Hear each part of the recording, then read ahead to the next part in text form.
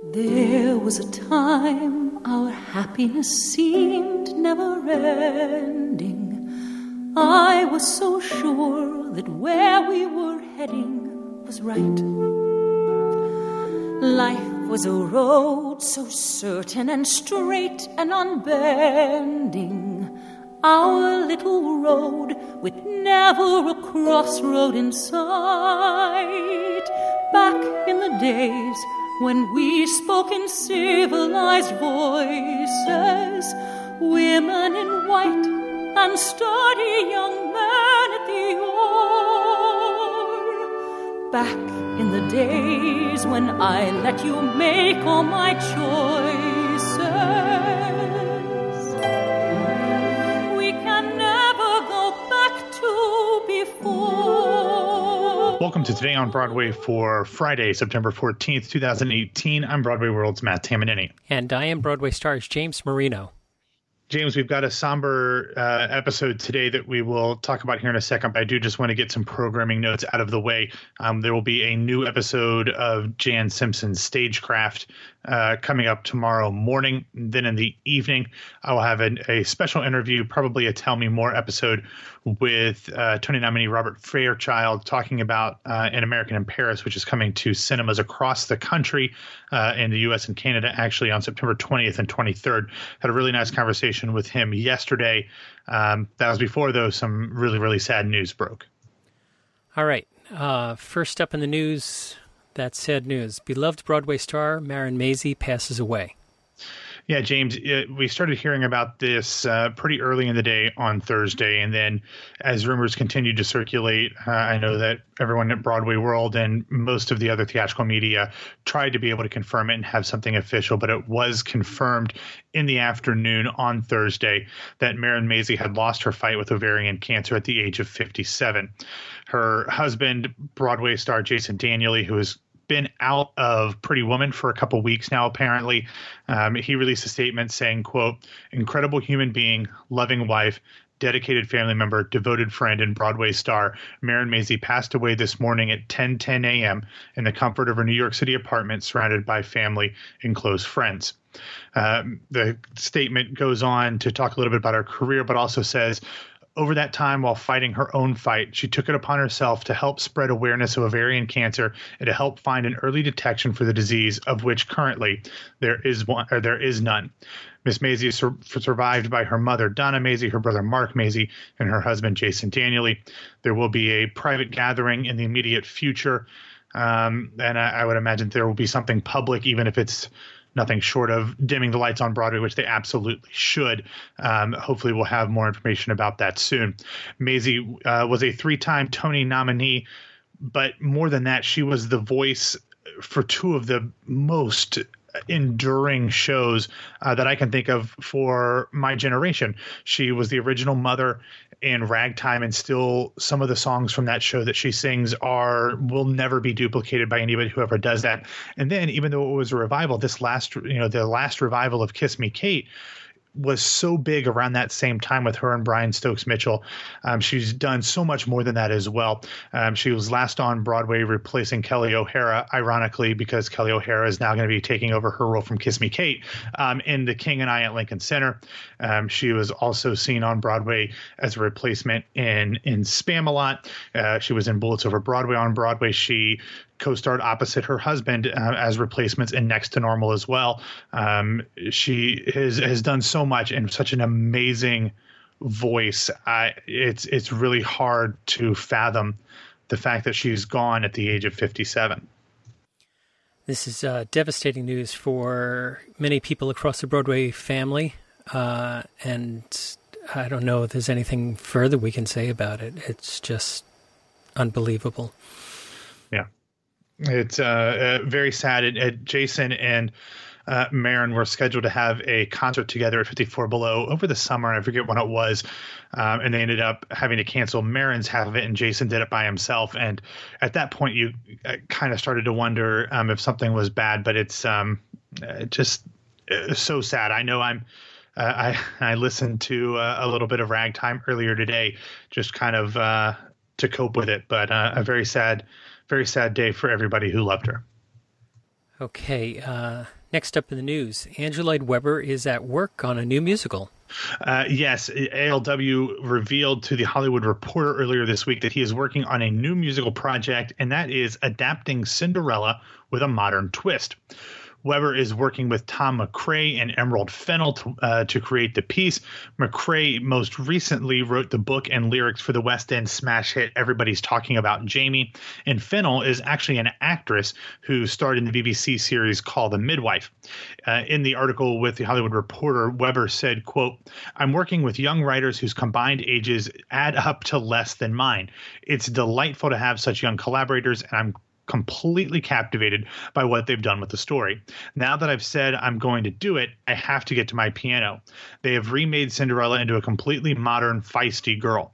Every piece of the story is followed, but it'll be turned around so it's not at all what you expect it to be. It just turns the whole thing around on itself. The score for the piece is expected to be finished by the end of the year."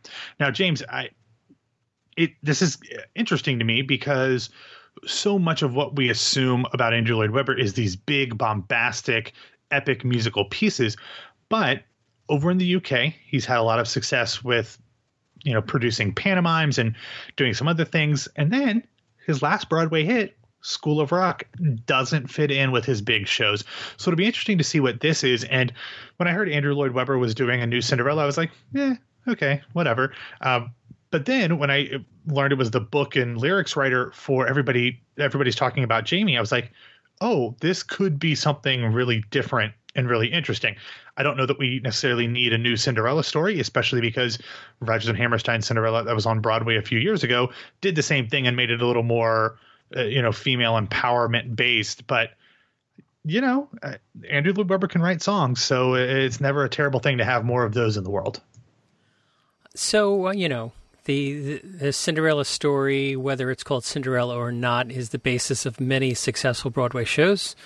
So, and some not successful Broadway shows. It's not so successful. But let's talk about Everybody's Talking About Jamie, which we had a press release from Broadway Records that Broadway Records is going to release the West End cast recording here in the States, which is this softening the ground for a Broadway transfer? I don't know, only because we've heard so many different things from the producers of this show about what they want to do with the project. We've heard talk of them filming the West End version and putting that in movie theaters across the world. We've heard talk of them. I mean, I think there's even been a deal of sorts signed to make a film version out of this. We've heard about transfers. I don't know that the producers know exactly what they want to happen and in what order. But it's a show that has a ton of buzz in London. Our friend Patrick Hines saw it in London and raved about it. So I'm not 100% sure what they're doing. I think if they would have been smart, they would have gotten it in here this season if they wanted to have a transfer. But who knows? Perhaps. I mean, we saw the cast album for Be More Chill really bring it back to life in a different way than it would with Everybody's Talking About Jamie. But perhaps the cast album being available here in the States will create a groundswell to bring a production over officially. Yeah. So I think that they're going to want to see how well the cast recording does here to see if maybe this is something that they should consider in their plans, but interesting. All right, Matt, what else do we have? All right, first up, last week, Beetlejuice announced that it would be moving into Broadway's Winter Garden Theater this spring. And yesterday, we got a little more information, and it's kind of interesting, as it was announced that that Beetlejuice will be opening on April 25th. I checked. That's a Thursday. So that leads me to believe that once the Tonys announce their official calendar for the season, that this will be the final show opening this season. That last week of April is generally when the cutoff is, and Thursday is usually the last day that things can open. So it'll be interesting to see if it did predict right and grab the final slot. I don't think that schedule's out. Hopefully it's not out because I don't think it is. But anyway, next up on Thursday, the Tectonic Theater Company announced another round of stars that will be participating in their 20th anniversary reading of the Laramie Project. project. Joining such stars as Mary Louise Parker, Billy Porter, Adam Rippon, and Samira Wiley will be one of my favorites, Emmy Award winner Michael Emerson, 6-time Tony Award nominee Danny Burstein, and stage star Andrew Keenan Bolger.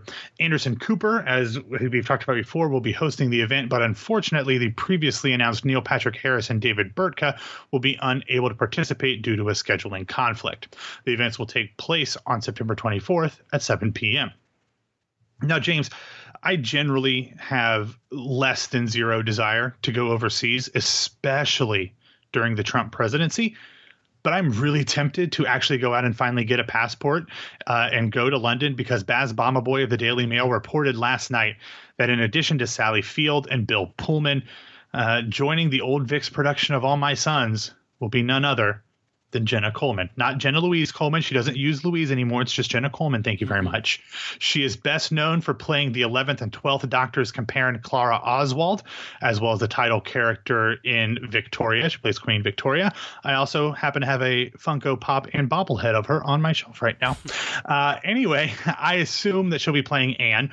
And Colin Morgan, who is a British stage and screen star, was announced with the production as well. But because Baz only sent out information via tweets the night before his articles come out, we don't exactly know who Colin Morgan will be playing. But anyway, I really hope this transfers, because let's be honest, I'm not going to London. I hope this comes over cast intact, because obviously Sally Field and Bill Pullman are amazing, but I love Jenna Coleman. But anyway, finally yesterday, shortly after the announcement that Christine Dwyer would be taking over as Jenna in the national tour of Waitress, we learned that Jesse Shelton, one of the original Fates in Hadestown, and Jonathan Groff's co-star in that two-person podcast musical 33 Questions, will be playing Dawn, while New York favorite Matt DeAngelis will take over as Earl. The pair will be joining the company on October 9th from the Smith Center in Las Vegas.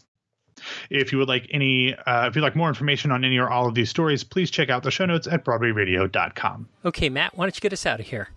All right, thanks for listening to Today on Broadway. Follow us on Facebook and Twitter at Broadway Radio, and you can find me on Twitter and Instagram at BWWMatt. And my name is James Marino from BroadwayRadio.com and BroadwayStars.com. Thanks for ending up your week with us. On Saturday, we have Jan Simpson's Stagecraft, and on Saturday night, we have Matt's interview. And on Sunday, we have This Week on Broadway with Peter Felicia and Michael Portantiere. And then Monday, Matt and I will be back in your ears. We'll talk to you then.